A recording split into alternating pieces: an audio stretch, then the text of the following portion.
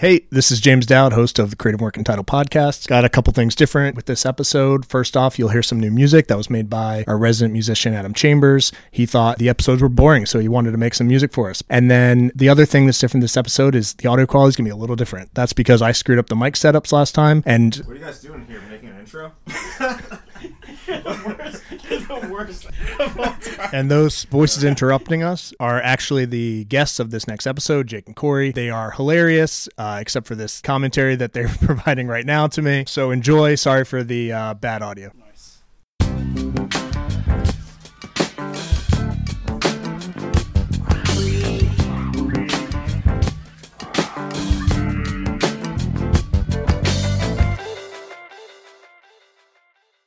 Nice. I just started the audio, and also I burped, so that'll be good. Alright. Cool. They don't have to start at the same time? I'll have to figure that out later. Yeah. We can both, I can count down from 3 starting now. 3, 2, 1, and then you should hear it in there, and then... Perfect. We'll make a loud noise. Caw. Alright. I'll figure it out later.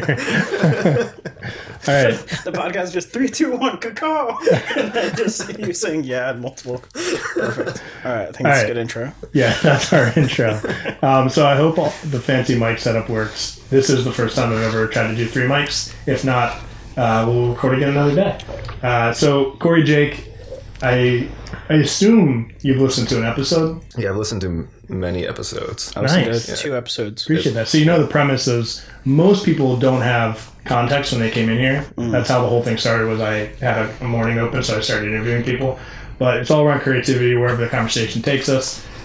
So the reason I wanted you guys together is because you have weird creative minds that could take us anywhere today. And so I'm just going to sit back and watch that happen. Really. Yeah, Okay. I very much agree that we can take things to be very weird. Corey and I were literally just walking here a few minutes ago, and we were walking outside, and Corey saw a woman in her car who he thought that she was eating a bowl of cereal. Which That's what it looked like, yeah. It would be really weird to eat cereal in your car because cereal is like a very it's a very serious food to eat mobily. Like you can't really do it well, and you look like you're in a cereal eating mood when you're doing it. Right. It's very solitary. It's like a very stationary food. And it gets Well, it's for everywhere. splashing in the milk. Yeah, it gets everywhere. Yeah, you need like a surface to put it on. It's not portable. Right. Well, I think it is portable. You just have to be careful.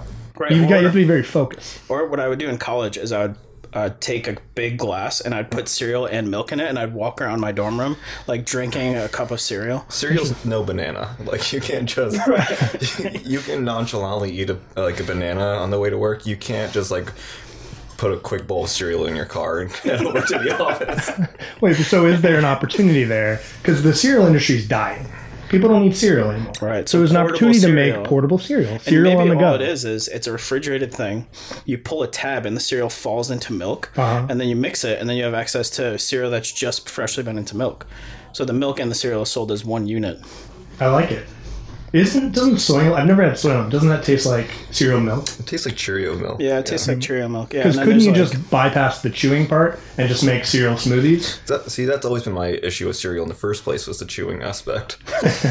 No, you have no time for that? I like the chewing aspect. Like I think like one of the reasons I'll choose Cheerios over Soylent is because I get to chew on it. Interesting. Because I feel like a lot of people hate soggy cereal, Right. and I love soggy cereal. Gotcha. I'm happy to just leave it sitting there for a long time. Interesting. It's- Yeah. I like to chew it, but it's the contrast between the milk that is wet and the cereal that has just recently become wet that creates the perfect amalgamation of flavors. Yeah, I need to be in the right mindset for cereal. To me, cereal is a place for creating a reflective narrative of your life. And if I don't have the time, or if I'm just in a dark place and I don't want to self-reflect, I can't do cereal. Right, because you can, in The Office, when there's the camera scenes where, like, somebody will just look directly at the camera. Yeah. But, like, cereal is one of those moments where when you're eating it, you feel like that could happen. Like, you just look up and there's a camera watching you, like, solitarily eat cereal. Wait, so can you only eat cereal alone? No, I can be self-reflective with other people. I think one of the greatest attributes of the human mind is that it allows you to find solitude even when you're in a crowd. That's true. I fully expected a lot of these moments where you say something deep or insightful or smart, and then I just stare at you going, I don't know what to say. I think that's true. I think that's also kind of a weird thing about depression, right? Like I read this quote the other day that Wait, said, so we're done with the Serial podcast now. this is a good example of like, well, I just read a quote Speaking the of Serial, let's talk about depression. It just said something where like depression is the most common mental like ailment, but it's like the one that makes you feel the most alone. So to your point about being in a crowd, like it could be a crowd of 20 depressed people, but they all feel very isolated. So your point about like feeling like you like can enter the depths of your own mind while in a crowd, right. I think that's like a do you think this is a good point in the podcast to actually introduce ourselves? Yeah. We didn't actually say who we were. No, that's a great point. Yeah. See, that's good because I've actually gotten a lot of feedback from people that I don't ever introduce the guests, and my response was, well, it says their title and their name in the description that you click play on. So didn't you already get that? Right. But everyone says, no, that's the way podcasts work. Right. Well, I mean, there's like a cool intro, and then we call it our sponsors. Yeah, exactly. The universe. Our sponsors are Kellogg's. Cookie Crisp. They're a very dying brand. You can do podcasts however you want. There was no explosion of the universe, and then these like constants were set where like this is how you have to do a podcast. But after all that talking of Serial, if people are still listening, they're probably like, who are these guys? Right. So you might go ahead and introduce yourselves. Okay. Do you want to go first, Corey? Yeah, sure.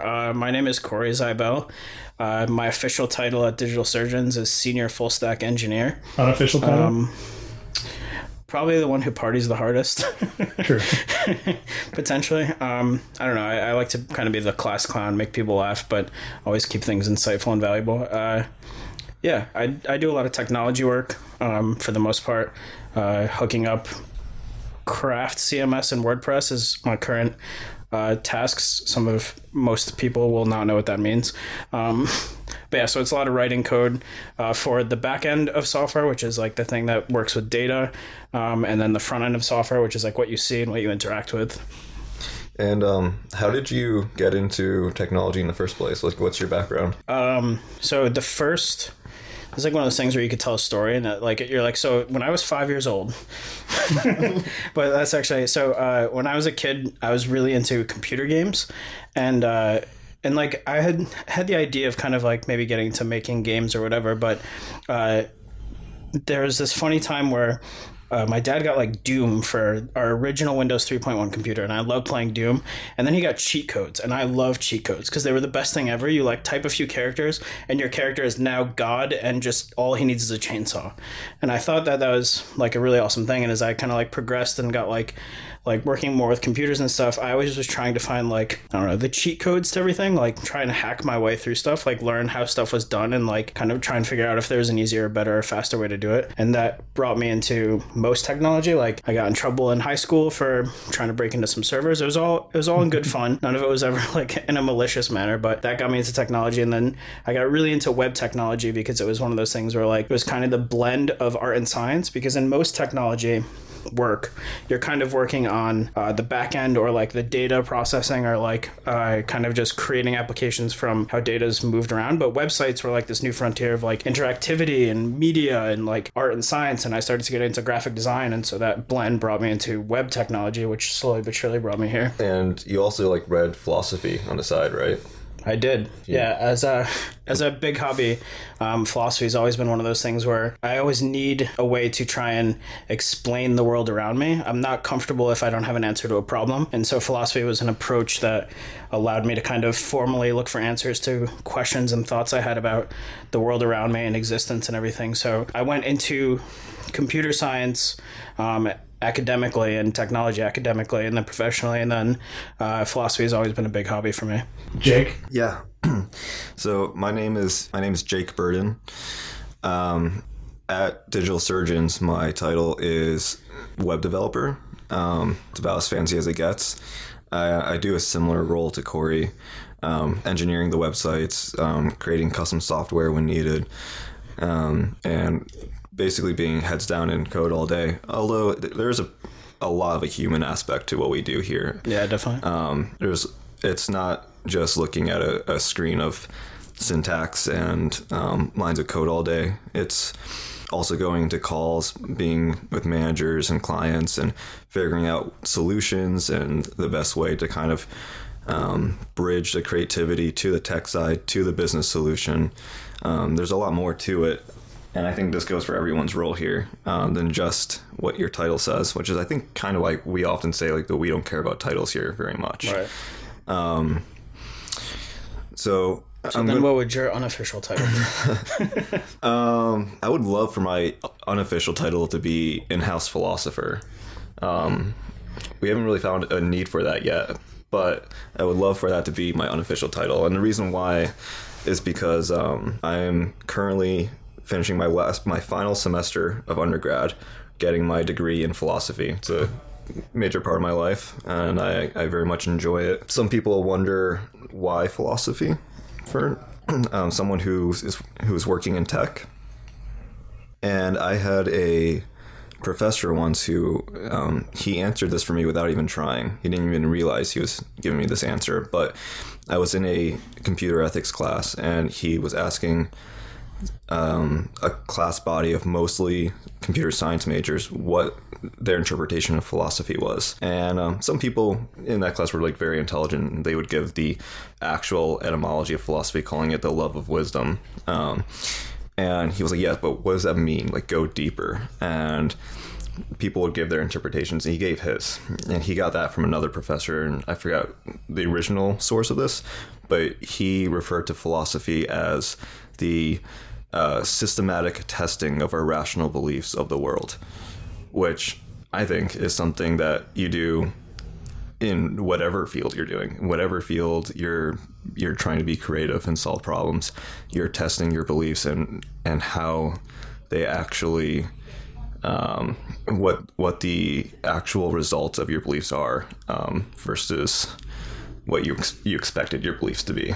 That sounded weird. Let me rephrase that. So you have this expectation of what you're going to do, of how what you're doing affects the world. And then after you actually do that, you get an actual result. And philosophy is just figuring out what those actual results might be before you actually do the experiment.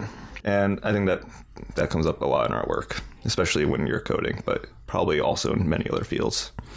Nice. That's interesting, though, to touch on creativity. Like, Corey, when you went into a lot of the work with web stuff and hacking through, finding problems, tie that a little bit back to creativity.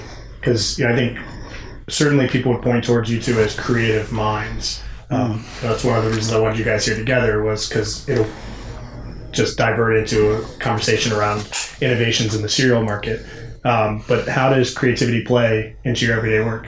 Yeah, I think something that's interesting is I think when you see the word creativity in kind of like SEO heavy blog posts that are on Forbes, or a lot of things, creativity is often referred to as like a very specific outlet of it. So in other words, like the graphic design aspect, these like artists are so creative in either like the music they're making or like the visuals they're doing, but then that slowly starts to falter. Like you'll have writers, but like then there's creative writing, as if there's only one aspect of writing that's creative and the other pieces aren't. And I think that that often falls off when it comes to technology. Like people kind of don't associate, they hear the word creative or creativity and they think technology is in like kind of like science and engineering and like just sitting down with like a pen and paper and like putting on 2 lab coats and like 2 sets of glasses and then just doing the thing instead of like being creative. And I think creativity to me is a lot less about the outlet of the creativity. So in other words, it's not as much about the thing that you're creating at that point, but more so the ability for your brain to take in tons of ideas that it already has, new ideas that have been inserted into it, like maybe the ether of something that you can't grasp that just somehow helps you do what you're doing, and then to kind of mold all of that into some new output that didn't exist before. So whether that's like solving a problem in like a mental or like a scientific way or whatever, or like just designing some artwork or like illustrating something, whatever it is, I think it's like creativity is just kind of the ability of the human mind to essentially use the prefrontal cortex and imagination to come up with a thing that wasn't originally a thing. Whether that's like a mashup of something that already existed or a brand new idea or whatever. I think that's more of a definition of creativity to me than kind of like the output, like the creative work that we do or the thing that we make is more that activity of what you're doing. A question I always ask everyone on here, because I think it's disputed, is the ability to teach or learn creativity. Do you feel like these are innate traits or talents that you have or skills that you have? or is it something you have learned and developed over time? Yeah. Going back to like that hacking thing, I think there's shortcuts you can take. So like there's some like cheat codes or whatever, like, but so in other words, some of it can be taught and some of it can't. Like there's that thing that Morpheus says in the Matrix where he's like, you need to know that this is a system and like some rules can be bent, others can be broken. Like that's kind of a way, like there's shortcuts to it and there's ways that you can get towards like being creative faster, but I don't think all of it can be taught. I would love to hold on to that reference too, if we can remember to come back to that Matrix. Yeah, of course. Reference later. And so, in other words, I think like an interesting thing is I think there's a big difference between inspiration and creativity, and I think sometimes those get mixed up. Like there's the I don't remember who the original quote is. It's been attributed to Stephen King, but it's basically like amateurs sit and wait for inspiration, and then like the professionals just get up and go to work. Like I think there's a Jack London one that's like something like the amateurs wait for inspirations and like writers go after it with a stick. I think that was the original. And then there's like, and then some artist, I forget the name of the artist, and Nessa knows it, like he also said something similar, it's attributed to him. It's like one of those weird things where like multiple people invented calculus at the same time. Like just the same idea came up, but Leibniz and Newton both invented calculus at about the same time, but Leibniz was more right. But go deeper on the differentiation between inspiration and creativity there. Yeah, so in other words, inspiration can help you be creative.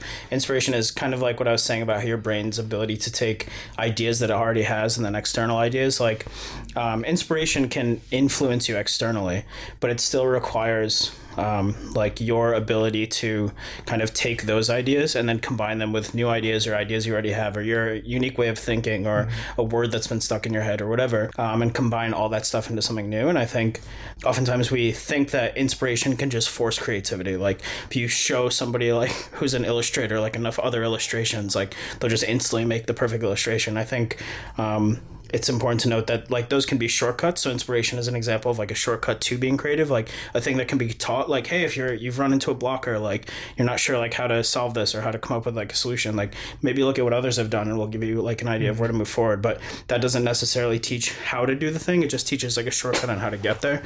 And I think so to your point about whether it can be taught, I think parts of it can be, or like kind of approaches and shortcuts and some of the methodologies, but I think at the core it's still something that people have to kind of figure out for themselves a little bit and then get to just by doing it kind of over and over, and then eventually you get better and better at it. You come up with your own shortcuts, you teach others those shortcuts, and the cycle continues. Right. Yeah, you brought up sorry, I was going to say Morpheus, go. You brought up a good point about the difference between someone who is waiting for inspiration and someone who just goes to work. I would love to talk more about that. I have, in my mind, I knew that the question of how we interpret creativity was going to come up because it comes up in all the other podcast episodes. And I found myself... I never made a list of questions, so it's the only questions that I have in my mind when I started. It's a great question, but it's also one that I had not a struggle with in coming up with the boundaries of creativity, but figuring out which of my boundaries were correct. and by that I mean I have 3 hot takes on creativity that I'm about to about to spit. So the first one is I just read the dictionary. Not the whole thing, but like I looked for the word creativity in there. You read it cover to cover, but you went around the back. Right. And in both Oxford the Oxford English Dictionary, or OED as we call them in academia,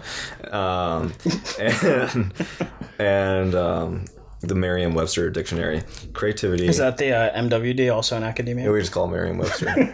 They're a little bit cooler, actually. Like, Oxford is, like, higher up in, like, the linguistic community, but Merriam-Webster, like... But they're not as hip. Yeah, like, they take longer to add, like, yeet and stuff. Yeah, but Merriam-Webster, like, tweets, like, funny shit all the time. Like, it's pretty good. Yeah, they have a good marketing team. Yeah, so... In the dictionary, basically just says creativity is using your imagination to come up with a creation, which I think is, a pretty good definition. I think it fits the bill. Yeah. But I didn't really think I can go much deeper into that, and so I didn't want to lead with just the definition. I mean, I did just there, but, I don't want to do exactly what I just said. But now we still have the other two hot takes, which I think are going to get much better as it progresses. And there's kind of an evolution here. I like it because it's kind of a Hegelian dialectic that I'm going for. So my thesis in this was you'll explain the difference between Leibniz and Newton, like inventing calculus, but you'll just quickly toss out, I don't even know what you said, something dialectic. Oh, Hegelian dialectic? Yeah, Hegelian dialectic, and keep moving forward. So Well, everyone knows Hegelian dialectic. You're going to know, of course. Right? But this is a very Socratic method. I was just testing it. Yeah. No, see if he knew what Hegelian dialectic yeah. was. I'm going to take you guys through a Socratic method where you're going to understand a Hegelian dialectic, not by definition, but through a live being example. Uncomfortable. Yeah, and sweating. So we started with the thesis, which was just the definition of creativity: someone who uses their imagination to create. Hot take one. That's hot take one, the thesis. Now I'm going to bring the antithesis to that thesis, which is that, and this is not entirely rigorous in thought, but I think it's an important distinction.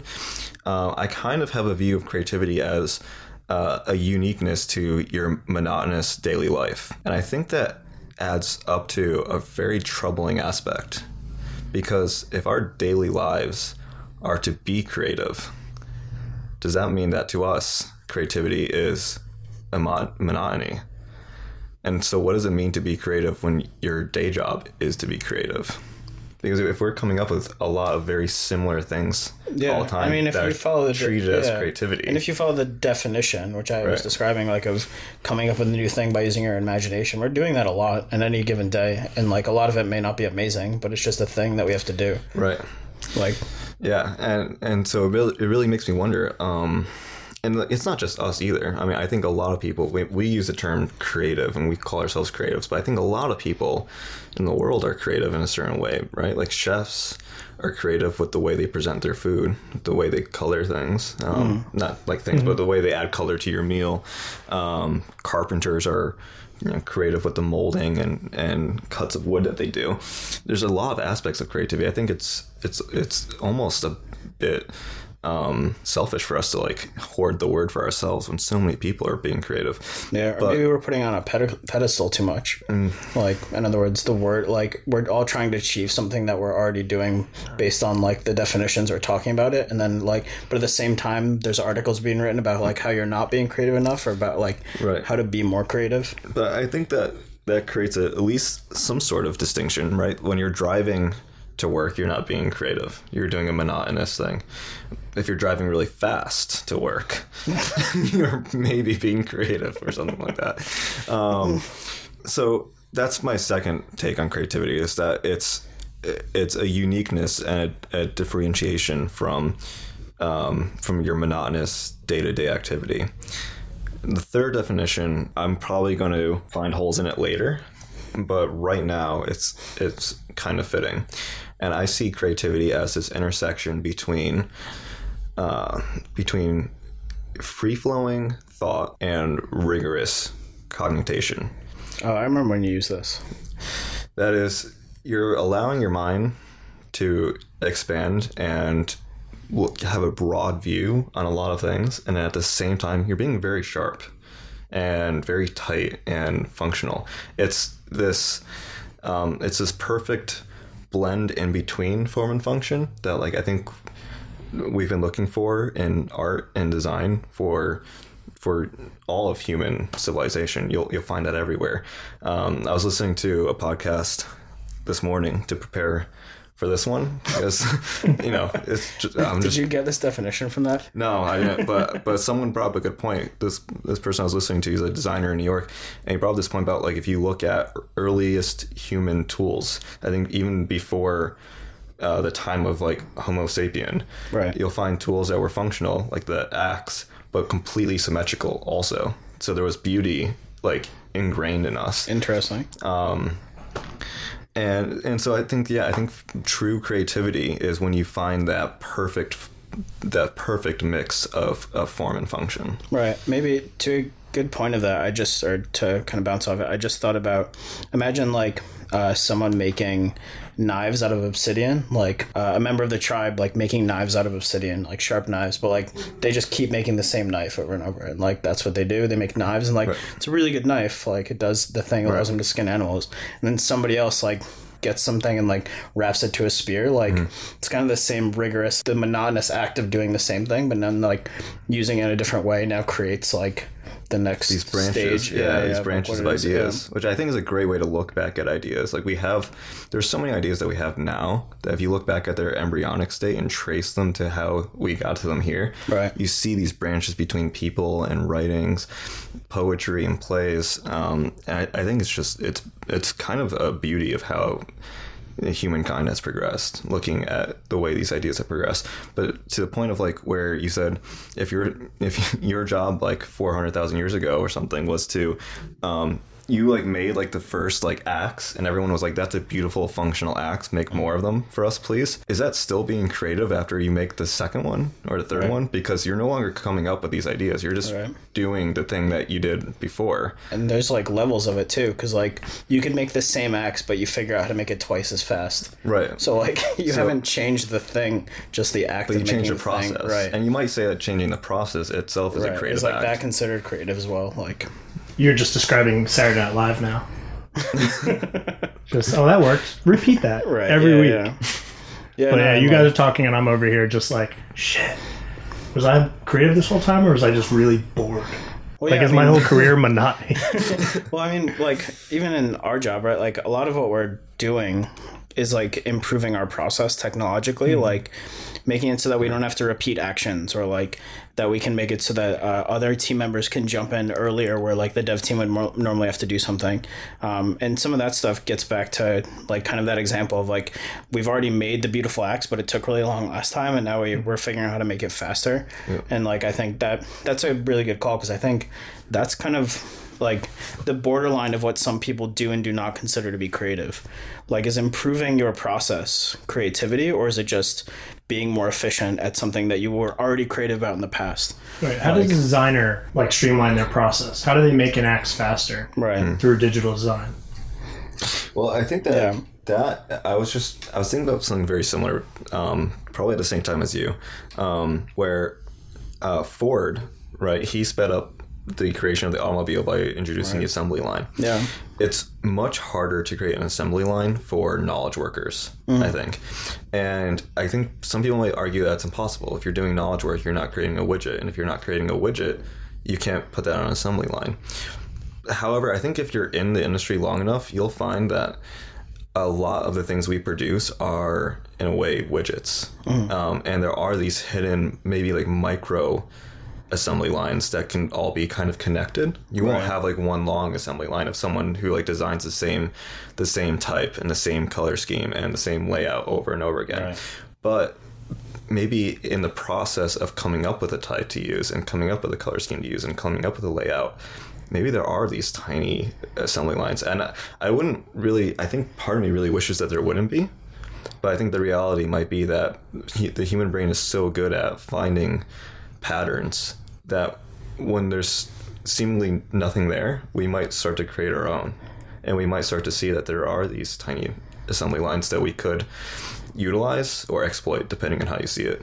And I think what's interesting too is like there's ways where you think about how a task that some knowledge worker has to do could potentially be automated or sped up in an assembly line manner. Somebody has to spend the time to go through time and money, usually, because time and space are the same thing, and time equals money, so then therefore space also equals money. So basically, this was the last conversation where I got lost, was when you said time and space was the same thing. I was like, is it? How? What? And then I was like 5 minutes out of the conversation. Oh, gotcha. Because I was just thinking about time and space. That's Einstein's relativity, is that time and space are not separate things, but space-time is one thing. Have you ever seen Interstellar? No. Okay, in Interstellar, they get to this planet that's very close to a black hole, and therefore there's like a ton of mass.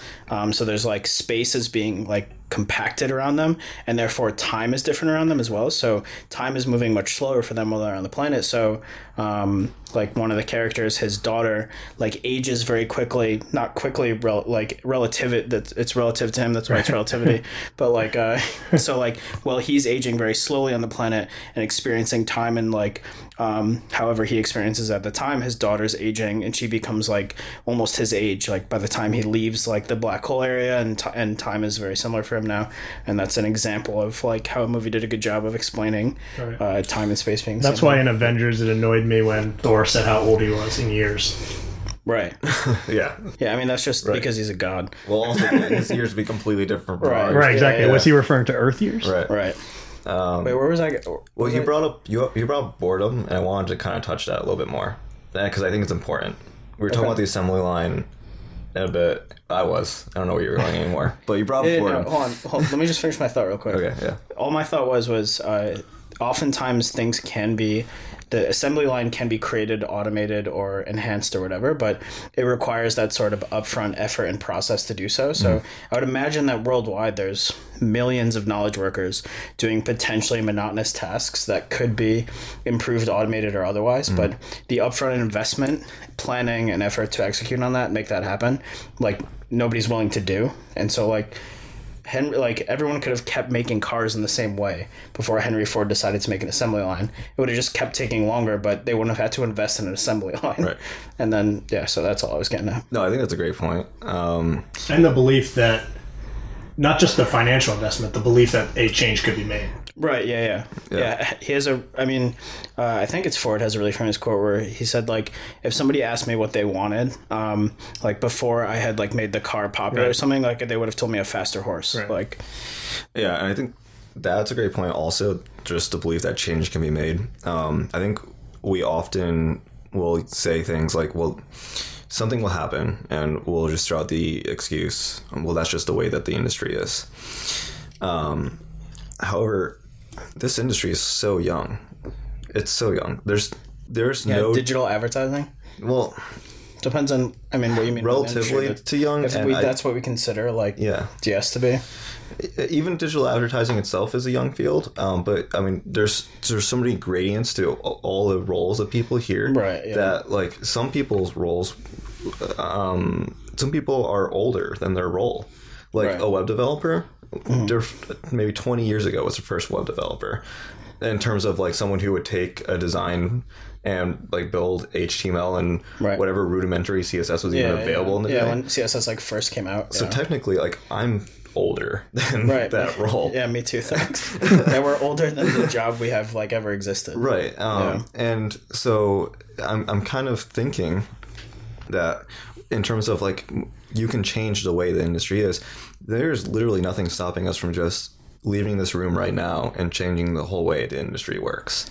Just because a group of people started doing it one way, like 10, 20 years ago, maybe 30, 40 years ago, if you look back, depending on whose role's whose, that does not necessarily dictate that this is how it has to go from the future forward. Right. And I think that's a very important mindset to have. I think it's quite powerful. Yeah, agreed. And also like the biggest, richest, or fastest shouldn't be the ones to dictate how the industry should always evolve. Right. Like, in other words, just because like a huge company does something one way doesn't mean it's the best way, especially for both employees or what we're making for end users, that sort of thing. Like, I love how this all still ties back to our innovations in the cereal industry. Yeah. Right. Yeah. We're talking about exactly. They've always thought about it as just one way, and it's an industry that they can't change. But, but they never realized like that. Maybe think beyond breakfast. Yeah. Beyond breakfast. You don't need just the bowl. Right. But car cereal. Right. They need to stop advertising cup holders and start advertising cereal holders. Yeah. No, there's no more bowls. No more bowls. We're getting rid of bowls. Something that bowls tie the cereal industry down to another industry. It's like a scuba device. Right. Something I have a hands-free. Right. You just have a tank and a mask. Something I have a distaste for, and it's not cereal. is, something I have a distaste for is looking at testimonials from like large companies, like this large company bought this software and they were successful, and this large company hired this coach and this sort of management process, and look how successful they are. They have a huge budget, like millions of dollars. They can spend half a year building a carousel on their website and or like like customizing it to work for another. Yeah. Like Also, those testimonials are handpicked. They didn't go, here's this great testimony from this company, and here's a shitty one. Right. You know, let's just be transparent. Here's a crappy That's why, one. like, even when I browse Amazon, like, I never look at 5-star reviews because, like, I consider 5-star reviews to be so in Uber, you always have to give people 5 stars or else they lose their job. Right. But I think that people take that same mentality for Amazon and just always 5-star something.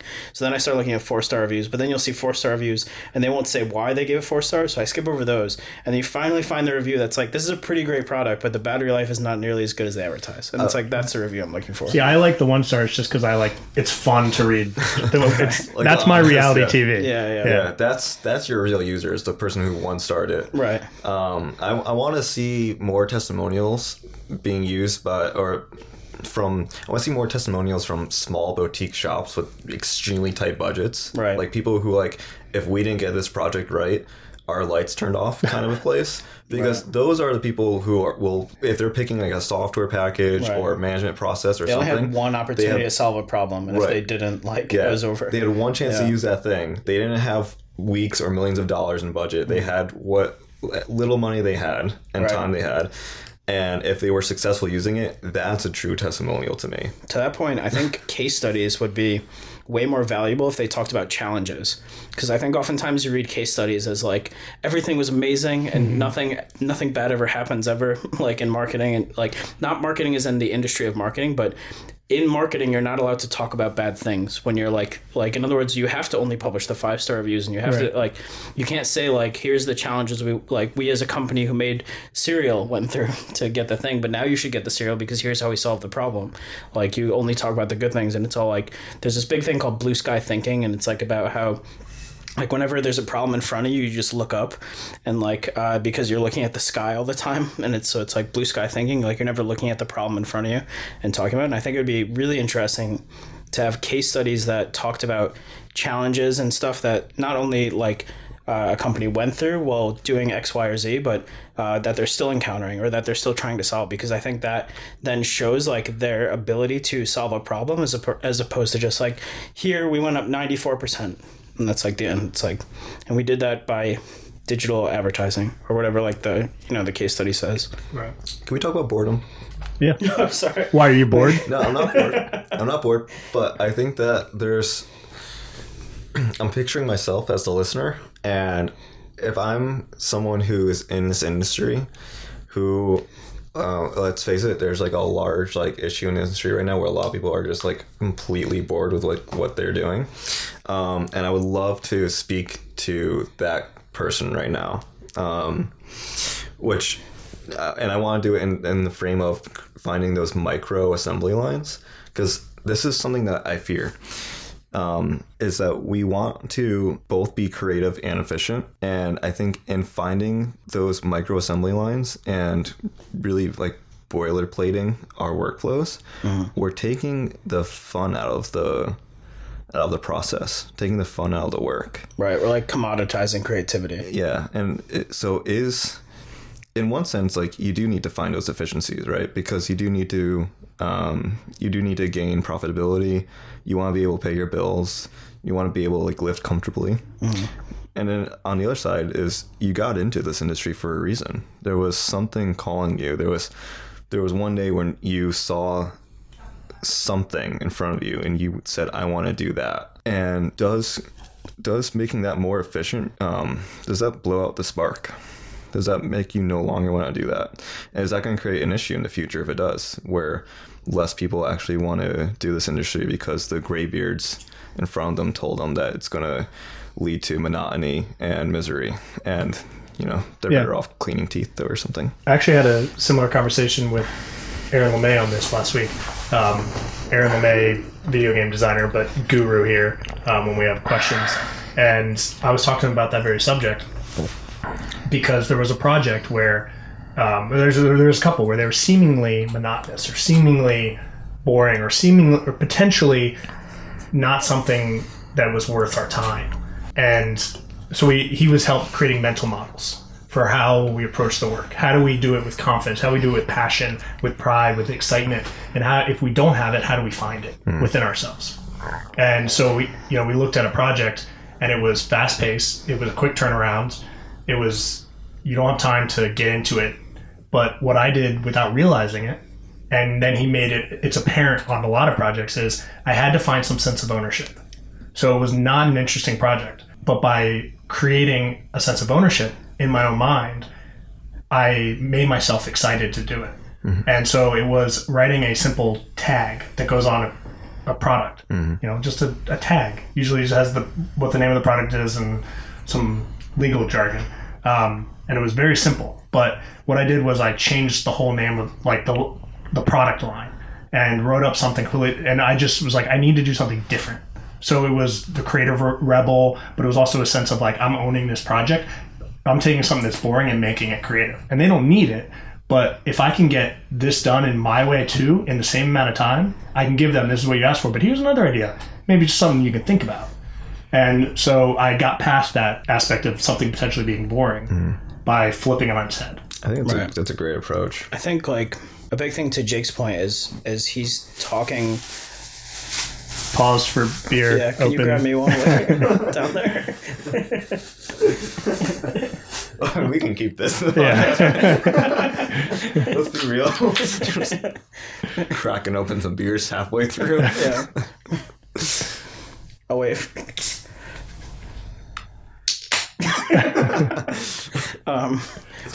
So I think what's really important is not only for the employee to find, like, and I say employees and like, somebody in the industry to find their spark, passion, creativity, whatever. But I think it's important that we don't lose that in the industry overall. So in other words, like, we're getting to a point now where CMOs are just executives, and they are reporting to a bigger executive who then reports to a group of shareholders, and all of that is numbers, right? It's based on like a quarterly earnings report and the growth and the number of sales, and that all makes sense. But what's going to end up happening, in my opinion, is if that becomes the only metric to which we work, and it's only about growth and it's only about increased sales, is that we're going to get to a point where us coming up with a different solution, us innovating, coming up with something a bit more creative isn't going to matter. Like, we won't have the time or opportunity to do it because nobody wants to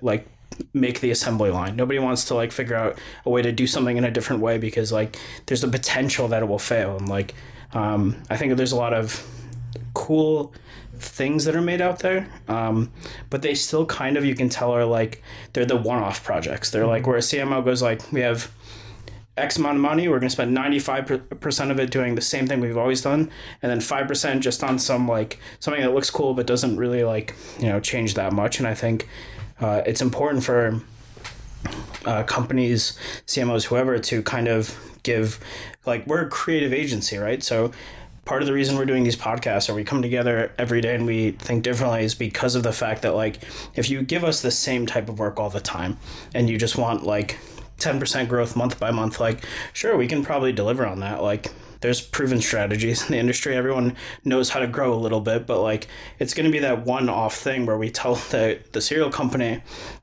get rid of the bowl kind of thing. Yeah, and it's going to be like, right. Yeah. It's going to be that one thing that like really all of a sudden propels a company into a new thing, a new industry. And I think it's important that we don't always just focus on these like quarterly, like, how do we hit our growth targets every time? Because obviously that's important, and that's kind of the way our economy works and what we're going to be tracked on. But we have to be able to take risks, right? Because if we're not able to take risks, then it's going to become the most monotonous thing ever. We're going to figure out how to automate everything, and then it's just going to be a bunch of computers making ads for each other, and that's going to be like like literally what we end up for. That's something else I was thinking about too. Is if we automate, or even if we find the most efficient route to make the things that generate the most revenue or generate the best numbers, like in analytics, the most clicks on that button that we really wanted to get clicked or something like that, will the general public always follow the same route, or are they going to start seeing the same monotony that we see, right, and then start searching for that creativity, the unprofitable creativity? and then that becomes the thing that all the numbers start to like kind of like roll into. You know? See, I believe everything is secular. Secular, that's not a weird saying, but it's a word. No, it's true. But I believe that the creative world, this industry we work in, is coming back around to what it was decades ago with the creative revolution. I believe that that's coming back now. That the heart of the industry is gonna come back, and it's gonna be less about numbers focused and more about idea focused. And the ones who believe, the one who take the chances, will win in the long run. And once that's clear and understood, the question will not be, what's my ROI? It's let's see what the ROI will be. Let's get this out in the world, because it's more and more it's easy to test. Right. I think for years ago we were always asking, how do we create more content cheaper?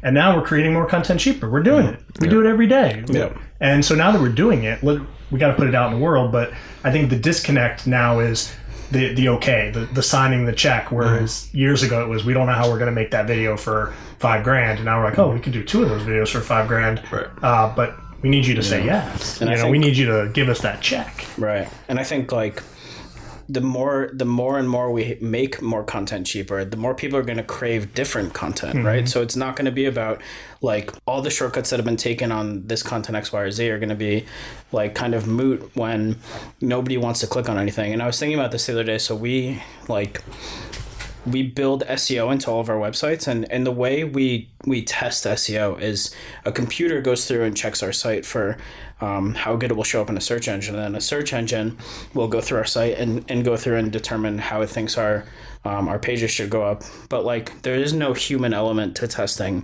SEO. Like and as much as where a page ranks on Google is important, I can tell you that it's very often that I don't click the first 5 links. I don't click I go to page 2 and I don't see something that, and it's because like 3. Right, and Page 2, and it's like cool stuff and is. the copy. So the copy that's convincing computers that it's the most important copy isn't convincing me it's the most important copy. And I think like we're slowly getting to a point where now it's just so many computers are fighting over one another that the person who just does something that's not for the computer starts to like get back to the people who actually are making the purchase. Yeah, the next decisions. Google innovation is going to be a button that says I'm a human, and it's going to take us to page 3 where all the good stuff is. Right. Yeah. I mean, we optimize for one place of search, which is Google. Right. Pretty much. Why don't we ever optimize for making it more... You're the only one who uses Bing. It's not going to catch on. Well, first of all, I use DuckDuckGo. Also one of our sponsors. Secondly, no, not just us, but no one optimizes for getting more people to share their page on a newsletter. No one optimizes for getting more people to just tweet about their page. We optimize for search engine results. I think just sorry to interrupt, but I think that there are optimizations on getting people to tweet, but it's never because people want to tweet because they think this is something like people I know will really enjoy. It's oftentimes trying to incentivize people to tweet. Which I think is the wrong way to go about it. Yeah. I really want someone who reads content, who sees the page in its context, and not just like reading the text and thinking this is like really good ideas that this person's having, but the entire context of the page, the design, the copy, everything.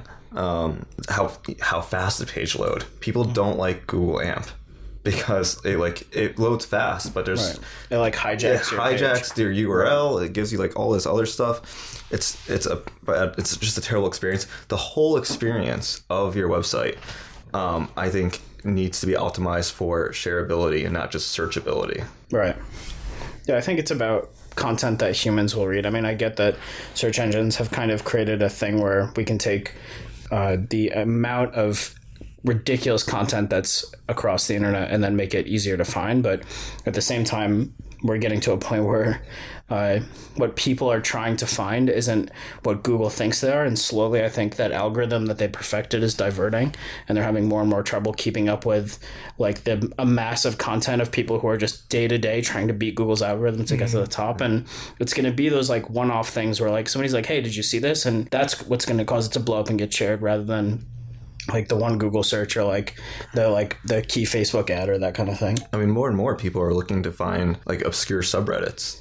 they want to see the weird and different things that Google does not optimize for. Right. Google It's the optimizes for the stuff- very clean, tight stuff. It's the stuff that's floating. Right. I thought about this. I was trying to think of a way to describe content that's like, Chambers is like, why are you so into like vaporwave and like kind of like these really obscure like bits of content, whether it's music or art or whatever, that like have very small communities, but all of a sudden seem to be like blowing up. And I think it's stuff that floats to the top. So if you think of like the whole internet is just this giant ocean, and like we try and splash people with what they want them to see, but like I'm just kind of sitting watching at the top, and little things start to like catch my eye that float to the top, but like they're the things that like aren't trying to be sold to me. Like they're just kind of like, there's a thing around my boat of stuff that everyone's trying to push on me, but it's the thing that's like way over there that's like shiny in the distance, and I like push everything else away, and I'm like, oh, what's that? And I go figure that out. So I think that's a good example. Yeah, I think there's like a beauty that's like in the initial reason why someone starts making things on the internet, and that beauty is like often lost with the things that you find on the internet now. A lot of it is just trying to get your click and trying to get your attention. Right. The original GeoCities sites were like amazing. Yeah, I don't know if you remember that. GeoCities was like fantastic. just crazy, like a lot of it was just dancing baby. Right, just conspiracy theories, just stuff that like obviously nobody was making money off of, but like those GIFs that like at the bottom would be like, you're like the 120,000th visitor to like this page about UFOs, like, or whatever. Like those are people just making stuff without like they didn't have an inherent goal at the end of it. I mean, maybe their goal was to like, oh, I got to get everyone to read about this conspiracy theory, but they weren't like wondering like how many clicks they were going to get, or like how many people were going to sign up for their newsletter, like that kind of thing. It was less about like the end conversion and more about just the thing they were putting up on. Right. So I'm going to cut this part out because it's just an idea I want to throw your way. But it was me and Jimmy were talking about this morning, because last week we were driving to get lunch, and I was to get a magazine in his car. I was flipping through his magazine. I was like, I've been having this feeling that magazines are going to come back really big. And because I watched the documentary on Big Brother, the skate magazine, which was fucking amazing. And then I read the book and watched the documentary and the movie about Stupid and Futile Gesture about National Lampoons, which was, all three were amazing. And so I was just like, there was a culture, like a little subculture that each of these created, and what they did was they said, this is us and this is our lives, and we're going to celebrate this. And for it's whether it's skaters or it's comedians, whatever, like, or satirists or whatever you say it is, but they're like, this is us, we'll make this, they want to hear it, but they didn't push out of their realm, they stayed in their realm, and they just built that. Right. So when they had advertising, it was like for companies that were. But people came to them and they said, "Oh, I want to see that, or I want a piece of that. I want, like, I don't mean businesses, I mean consumers." And so they didn't go, "What's everyone like? What does everyone want?" They said, "This is us." Right. And I love that about magazines, and I feel like magazines died because they couldn't. The print thing died, but online, magazines became blogs, and blogs are generally boring. They're visually unappealing. And because of just the nature of the internet, I think we fragmented too much. We became too small with all these different things. And so what we were talking about was there's no good creative source for content, because they're either too big, like say an Ad Age, Adweek, Digiday, things like that, where it's like our industry, but I don't want to read about analytics. Yeah. Like I'm reading right now. I'm not here to learn about things. I don't want to learn. Right. I want to enjoy something. I want to see that there's other people out there like me. Yeah. And so all of those publications lose me. But then they get too specific. So then it's like, I'll read writers' ones, but then it's like, I need something more. I need a community. Writing, it becomes too focused, and then there's over there, the guys and the ladies are reading design blogs. And it's like, well, we're all in the same department, but we're reading different stuff. To me, a lot of them don't have identities either. To your point of like they're not saying like, what do people want? They're saying like, this is us. Like, I imagine like all the main industry blogs you mentioned, to me, they all just remind me of like four dudes in suits. Yeah. And the only thing that separates them is that they have a different color tie. Right. And like, so we wrote up a little thing this morning about what we kind of envision. And so we're seeing it as a monthly online magazine. So similar to a blog, but we're not going to match a blog style. Yeah. Wouldn't be that same experience. But it's monthly. It only updates once a month, and each month it is a different creator, and that creator has full control over the site. So we're going to build it in Squarespace, and then we hand it off. So we're there to like help with functionality, but the idea is like, say I give it to Ness, and Ness goes, you know, I really want like, I want this copy to be upside down, and I want it to be about, I want this approach. Right. Like I want to tell this story, and then she chooses what content goes on. So if we like put it out to our network and we say, the theme this month is going to be about disruption. Yep. So give me short, you don't have to don't give me the Google 2,000 word article. Just give me your thoughts. It can be in a poem, it can be in a word search, or it can be in a short blog post. Everyone give me your content. So she takes all the content disruption and then she assembles it how she sees fit, whether she uses it or not. She designs it or she leverages designs. There might be cartoons in there, and the site completely changes on that day. And then that site is only shared through invites. So it's not just open to anyone. You have to be invited to it. And each month we celebrate that creator and the community that they've curated. I think that's a great idea. I think that that's kind of like more of what is needed on the web right now in particular. I love that you brought up skateboarding, which was a big part of my life. Wait, are we back in the podcast? Yeah. This whole thing was in the podcast. Well, I want to hear what you have to say. So We took a break. We talked about skateboarding, and now Jake wants to talk about skateboarding on the air. well, yeah. So I grew up skateboarding. I got my first skateboard when I was 8, and I got not just into the act of skateboarding, but also the culture of skateboarding.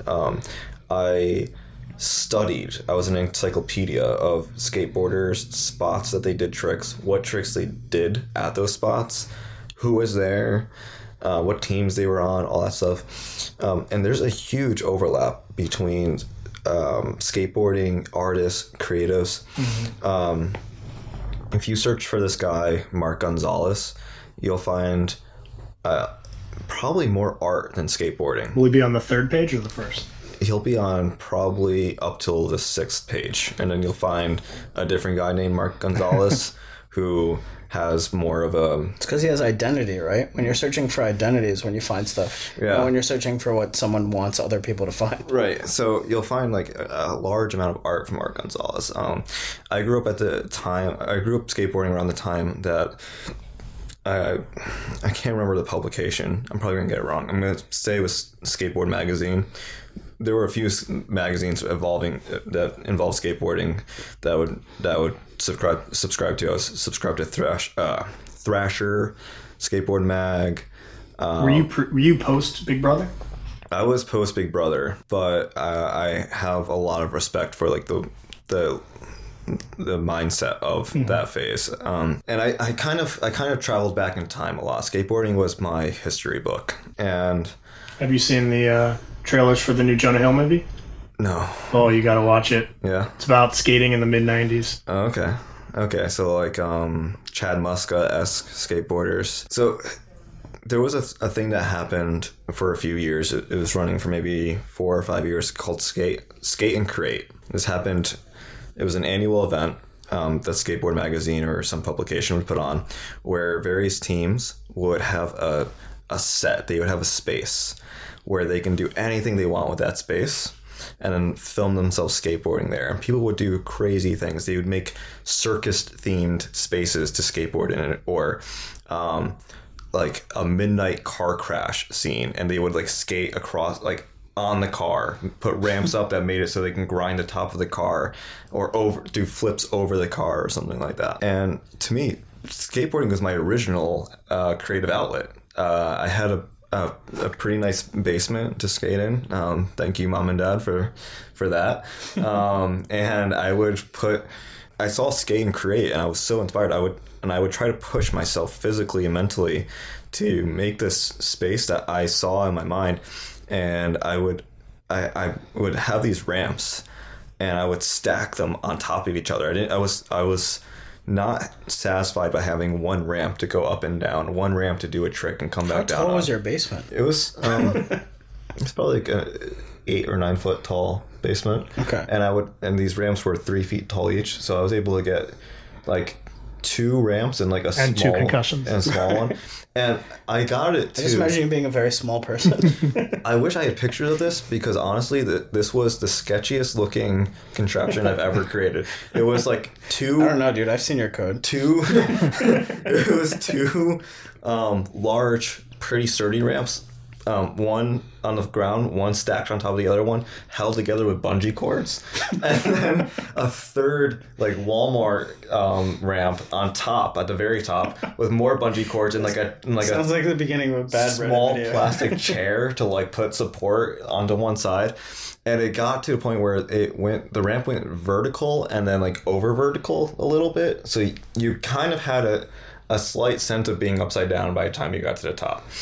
And that was my life in my early teenage years. And Did you go off the ramp? no, I would ride up to the very top and then ride back So down. this is kind of like a half pipe sort of thing? This was half of a half pipe, but much steeper than a half pipe. Gotcha. So it was a quarter pipe. It was a quarter pipe and then a little bit more on the. Interesting.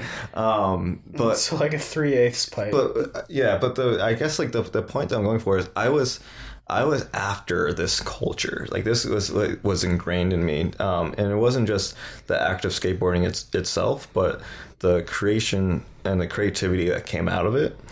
And I wasn't seeking content. I wasn't seeking commentary or tips and tricks to be the most efficient skateboarder, like or something top 10 like that. lists or whatever, yeah. I was looking for craziness. That's what I was looking for. I wasn't looking for who's the most professional skateboarder in the industry. I was looking for like who is doing the thing that no one else is doing. Who is riding their skateboard literally upside down. And you'll see Dark like slide. yeah, you'll see Rodney Mullen. Now you'll see Daewon Song. The people, I think in life, most people are riding their life skateboards wheels down and just going straight. I was looking for the people who were riding their skateboard upside down, who are doing tricks with their hands, who are doing things the wrong way, because there is no right way, really. That's, even Nietzsche said that, to bring this back to philosophy. Nietzsche said, you have your way, I'll have my way. As for the one way, the true way, there is none. And This is hot take number 4. this is hot take number 4 on creativity. I'm just developing it now, live on the podcast. I was really looking for who is doing things different. And that's what I'm looking for on the web today. I'm looking at who is doing the things differently. Who is making the websites with the text upside down?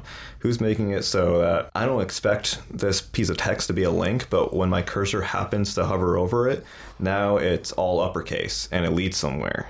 Things that are kind of mysterious. I wonder how they did it. It's like a little bit of a discovery. Like, Yeah. everything doesn't follow. I know exactly what you mean. Like, I really love hitting sites where it doesn't follow convention, because, like, your brain gets, like, when you do the same thing over and over and over, patterns on the web are good in a conventional sense when, like, we need somebody to know what a button looks like. But if you want somebody to explore and to figure something out, then we should show them patterns that don't exist. Or, like, we should show, like, when I get to a website that has no images and it's just like black text and you're not sure what's a link and what's not, like, all of a sudden it's something that, like, out of the 150 websites I'd been on in the day, now there's one that looks different, and now, like, it causes me to stay and go, and then, like, I wonder if I can click this and, like, just start exploring. And, like, to the point of, like, magazines, I think that's really cool. Magazines used to be the magazines that didn't do the same thing, where, like, it wasn't just like, and here's an op-ed, like, and now, like, here's a full, like, double page ad. But it used to be a magazine where, like, glitter falls out onto your table or something ridiculous. Yeah, like, there was a competitor to Maxim back in the 90s that, I don't remember, it's one of those magazines you read when you're a high school boy, but they would put lines of copy in, like, inside the fold. Right. And, like, hide it in different places. So then it was about, and they'd be funny, and they'd be totally irreverent and obscure things, and it would just be hidden. So then you find yourself, you already read the magazine, but now you're going and looking for those little things. Like, one of them still stands out in my mind. It was something about lining up your hats in order of size. So it's like, need a small hat? There it is. And then it was like, too crazy. And it was just, it made no sense whatsoever, but I loved it. 16-year-old me thought it was brilliant. You just gave me all right, we got to cut this part out. So you're just if you're making this creativity magazine, you just give me a really great idea for what one of the pages, or not pages, I guess the episodes would be, whatever you want to call them, would be for the issues. That's the word. Yeah, would be for the technology one, and all it would. Like I imagine there's just a screenshot when you get to the page, and it just says like the little like in the Chrome menu where it says like open dev tools, and like you do that, and then in the console area where it like spits out like all the backend stuff that the developers are looking at, then it's just like a link to somewhere else, and like it's a bit of like a breadcrumb where you hit like a first little site that's like a microsite that's like one of the articles, which then has a hint at the bottom to how to get to the next one, and something where it's like a story that you're following as opposed to just like awesome. Just like a like here's some content that we wrote for a thing. Like it's like here, read this while you're bored. Right. Imagine we're back on the podcast. Yeah, we're back. Okay. Second break. There's no signal. Yeah. Imagine if instead of drinking water, you had to drink fire to live. Wait, I was just thinking I like that that's the second time where it's not like, we're going to take a quick break, but then it just suddenly goes, wait, are we back yet? And then, so there's just random stops for people. And then we come back, and then there's that. Can you repeat that? Because that's hot take number 5. So I was just thinking this. I was literally just thinking this because I was looking at the bottom of our door here in the studio. And to me, it looks like little people with fires for heads. Yes. And they're all like, their arms are raised like, ah! Yeah. Oh, they remind me of those weird little tiki babies with the colored hair. I forget what they were called. The trolls. Yeah. But yeah, and I was thinking, I was like... And that looks like things they're shooting down to put them out of their misery. Geese coming down to, to eat. They have water in their mouths. Right. To put the fire out. Fireheads. And so I was thinking, I was like, imagine if instead of needing water to live, you had to drink fire. Mm-hmm. That'd be nuts. That'd be crazy. It reminds me of Jake and I were having a conversation recently about what would make a really good set of superheroes which had powers, but they were severely limited. Oh, okay. I don't want to talk about one of those heroes, though. Okay. No, there's many of them. We'll skip over one hero that's like so NSFW. Yeah, we're going to skip over that one. But regardless of that one, the idea of drinking fire, we were coming up with ideas for like superheroes you think of, but what's a power, like what's something debilitating where they have a power, but it's like, and we were saying like the Human Torch, but he can just feel the fire all the time. Right, he's like in pain. So turns on his fire. He can go and like help people and like do this thing, but he has to be in like immense pain all the time to do it. Right. And like so he's screaming the whole time. Like, so any like Marvel scene with the Human Torch would just be him yelling at the top of his lungs. Like Iceman can turn to ice, but when he does, he's solid and he can't move. He becomes like an ice sculpture. Right. Or he can like do his thing, but then he's hypothermic for 6 weeks and just has to go through that. Like there's someone who can turn invisible, but only when he's not touching the ground, and he can't fly or anything, so he just has to jump up and down. And then he turns invisible and he lands and he's visible. All his clothes are visible, so like he's only invisible when he's naked and off the ground, right, and jumping. So like just the most ridiculous. I'd read this comic, but he would get picked up by the guy who can fly. But you can only fly, or this when you're flapping your arms really fast. No, you can only fly as fast as you can run and jump. So you can fly at about like 3 feet off the air at about like 9 miles an hour. And you get exhausted as easily as you do when you're running. Right. It's like your cardio is running, like you can't fly for very long. Yeah, so this team of superheroes, this guy who can only turn invisible, fully invisible when he's not wearing clothes, otherwise you can see his clothes, and only when he's in the air. He can be assisted by this guy who can fly, but not very high and not very fast and not for very long. Right. Yeah. I mean, there's like ways you could see this playing out where it works. Like the person who's invisible can like jump off of something and be invisible the whole time, but he has to like not hit the ground and die. So then like Flying Man could potentially catch him, but it's going to be exhausting. Like who's the supervillain in this story? We haven't really come up with one. No, we haven't. We've only had people who are good. Yeah, I mean that's a really good question actually. I'm trying to think of powers of supervillains. Well, that's maybe it's like this might be some spoilers from the new Avenger movie. Have you seen the new Avengers movie? We're not. No, if someone hasn't watched it yet, that's their fault. Okay, cool. It's basically like Thor, but anytime he snaps, there's also a 50% chance of him dying. So he can do anything by snapping his fingers, but he has a half chance that he instantly dies, and that's it. All right. I got to wrap this up. All right. So you got a last hot take? take to wrap us up? My last hot take, and I wanted to hold on to that reference from The Matrix. Oh, yeah. Oh yeah, way to bring it back. So the guy who invented the version of Gmail that came after the basic HTML version of Gmail, the one where mail would load on the page as it comes in, you didn't have to actually refresh the page, you used Ajax under the hood. Right. He wrote this article called Applied Philosophy, aka Hacking, where he basically said that there's two rules to every system: the rules that they tell you and the actual rules of the system. Now, when you figure out what the actual rules are, that's when you can perform what people call the miracles. It's when you know how to bend the system to what you needed to do because you figured out how it really works and not just what the guidelines told you. And that's my final hot take. Nice. Corey, do you have anything to add to that?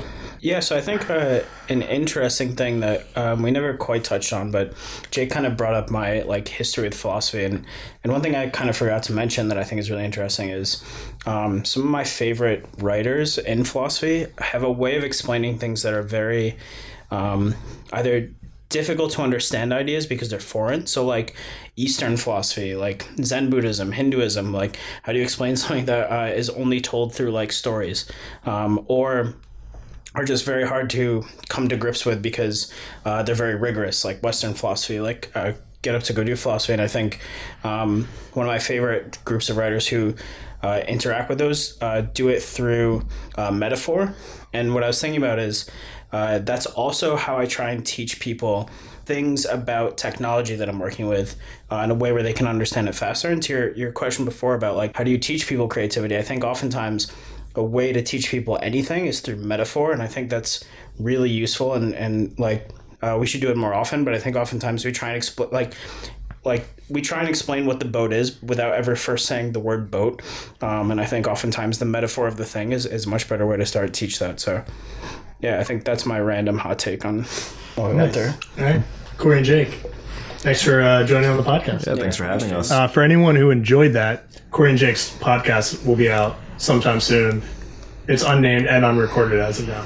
Right, yeah. It's a creative working title, but that's actually we don't have a working title. Yeah. Yeah, I wish I can come up with a really cool name. Hot Takes. Yeah. I like bet hot there's takes. one that's called Hot Takes. Yeah, there's definitely I like Hot Cakes. Hot cakes.